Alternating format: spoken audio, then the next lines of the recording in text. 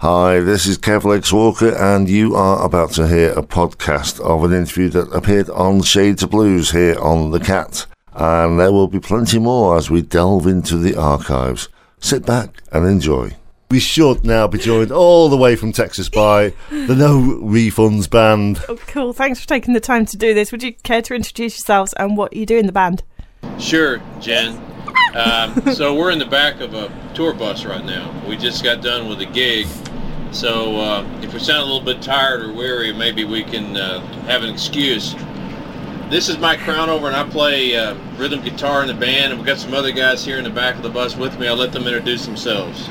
Hey guys, I'm Ricky Jackson. I play lead guitar and I sing.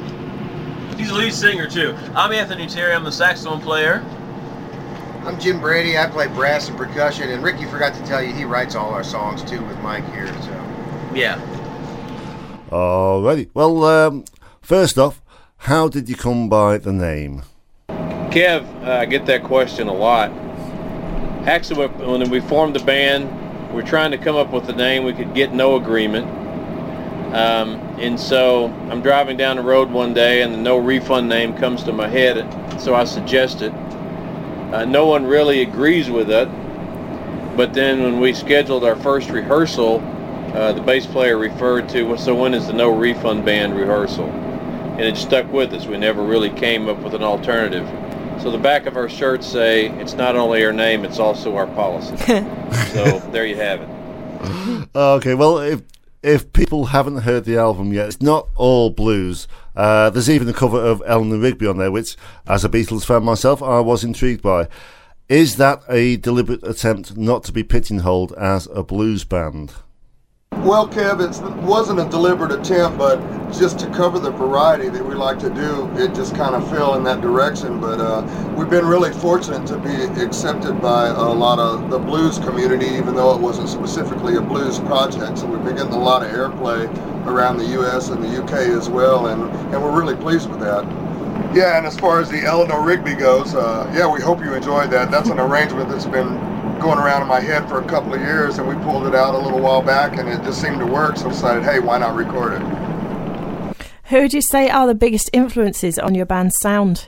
Hey, this is Ricky. The list is long on the influence. Personally, me, it goes everywhere from Ray Charles to Stevie Ray Vaughan, but I think we've all listened to a lot of Texas blues and a lot of funk and a lot of soul, and it's really hard to narrow it down to one, but I'll let Anthony speak to the rest of it. Yeah, the thing about it, I think for all of us, we come from different places, but we all agreed on the fact that it needed to be about the music. And the important thing for us, regardless of where we came from, is that it needed to be real music above anything else. And you know, the thing about real music, when you're actually executing real music, is that no matter where you come from, be country, jazz, folk, Americana, whatever, it all relates, and it all can blend together to create something that's unique. So, I mean, it's not programmed, it's not, you know, pre-recorded. It's authentic, it's organic, and that's what makes it happen for us as a band. Jim's got an idea on that too. yeah, I'm going to talk more to not exactly naming the influences. We've all been influenced by everybody that we've listened to. What I most like about this band is that we have our own influence on each other. Everybody that's in the band has influences that they've learned, and they bring it to the team here. And whether we're playing an original song or we're doing a cover song, we do it like us, because it's a team, and we all have one personality that comes from everybody's input. And that's what I most enjoy about being in this band. Okay, well, you all contribute with the songwriting, and do you know fairly quickly if an idea is going to work or not? Well, when we first decided to start recording, we'd been playing a lot of live shows, and we'd been doing a lot of covers initially, and then I brought some of my original tunes to the table, and Mike and Rick Robertson and I got together and we came up with a few tunes, and we just started expanding on those in live performances, and then Anthony and Jim were able to come up with some really slick arrangements on the horns for us. So, and as we go into our second CD, we're focusing right now on writing some more stuff with the whole band and, on the funkier, bluesier side for this next project. Yeah, just a little comment on, do you know if it's going to work or not? I would say you don't always. We've spent many hours going down paths that end up fruitless, and our view of that is we've eliminated all the bad ideas, and then the next good idea that comes in and resonates starts to make sense, starts to grow, and so then we end up with a song. So there's no real formula for songwriting. It's come to us in many ways, but it's always fun when you come up with a good one. And some of these we were able to record, which you've heard on the CD. Going back to the variety of styles you use, I can imagine some audiences and even maybe radio stations don't know quite how to take you. Is that the case? So far, we've been really pleased with the acceptance of our stuff from the blues community, as well as people who aren't total blues enthusiasts. And what do you think, Anthony? Well, the thing about it is you can't really write for a certain demographic. I mean, because you can't predict what people are going to like. This is the thing with this band. We do music that feels good, but the primary thing is we do real music, and we're comfortable enough with what we do to do real music and let it fall where it falls.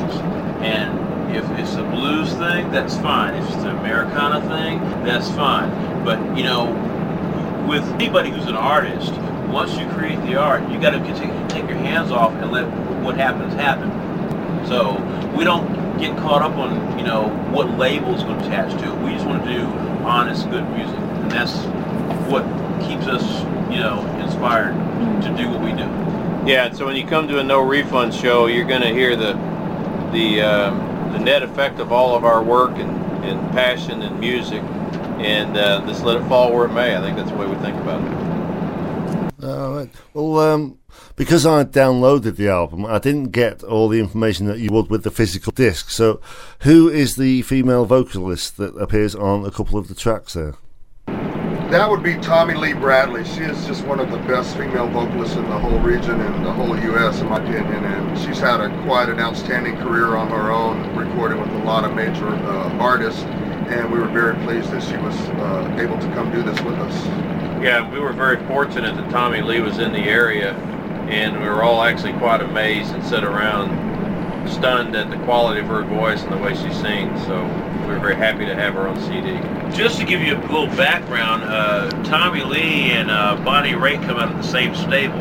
I mean, they, as far as talent-wise, as far as the timing and everything, they were basically in the same camp, working with some of the same musicians. So we really feel very fortunate to have her. You've been compared to the likes of Stevie Ray Vaughan, B.B. King, and even Grand Funk Railroad. Would you agree with these comparisons? That would be fair to say, because you'll hear a lot of those elements in our set, and pretty much just speaks to the variety of stuff we like to play when people recognize that. I know this album's only recently just come out, but how are you thinking about the next one yet? Because we want more. Yes, we are already writing songs for that, and you can expect to hear another album out from No Refund Band by the summer. All right. Well, the question that we always ask our friends overseas, are you planning on touring the UK? And if so, please give us a call, because we'd love to meet up for a drink or three. Yeah. Well, Kevin, as far as specific plans, right now we don't have any. However, we're hopeful that at some point in the next year we can put together a tour of the UK and maybe Europe. But trust us, we will we'll take you up on your offer for the beer. I don't know how any of you guys have any other thoughts on that? Drink or three? Well, all I can tell you is we're on the tour bus right now. We watched Spinal Tap this afternoon, and we've had a drink or three already tonight. So we wish you would join us soon. Thanks, Kev. Oh, thank you, guys. We look forward to hearing you again really soon. Take care and all the best for the future. Okay, Kevin, Jen, like we say in Texas, Thanks, y'all. And I hope you enjoyed that little interview there, and there will be more as we record more for the show, and we are going to delve into the archives and pull some of the old ones out as well. So plenty more to come, and of course, if you want to hear the whole show, there is always Listen Again. I'll see you next time. Take care.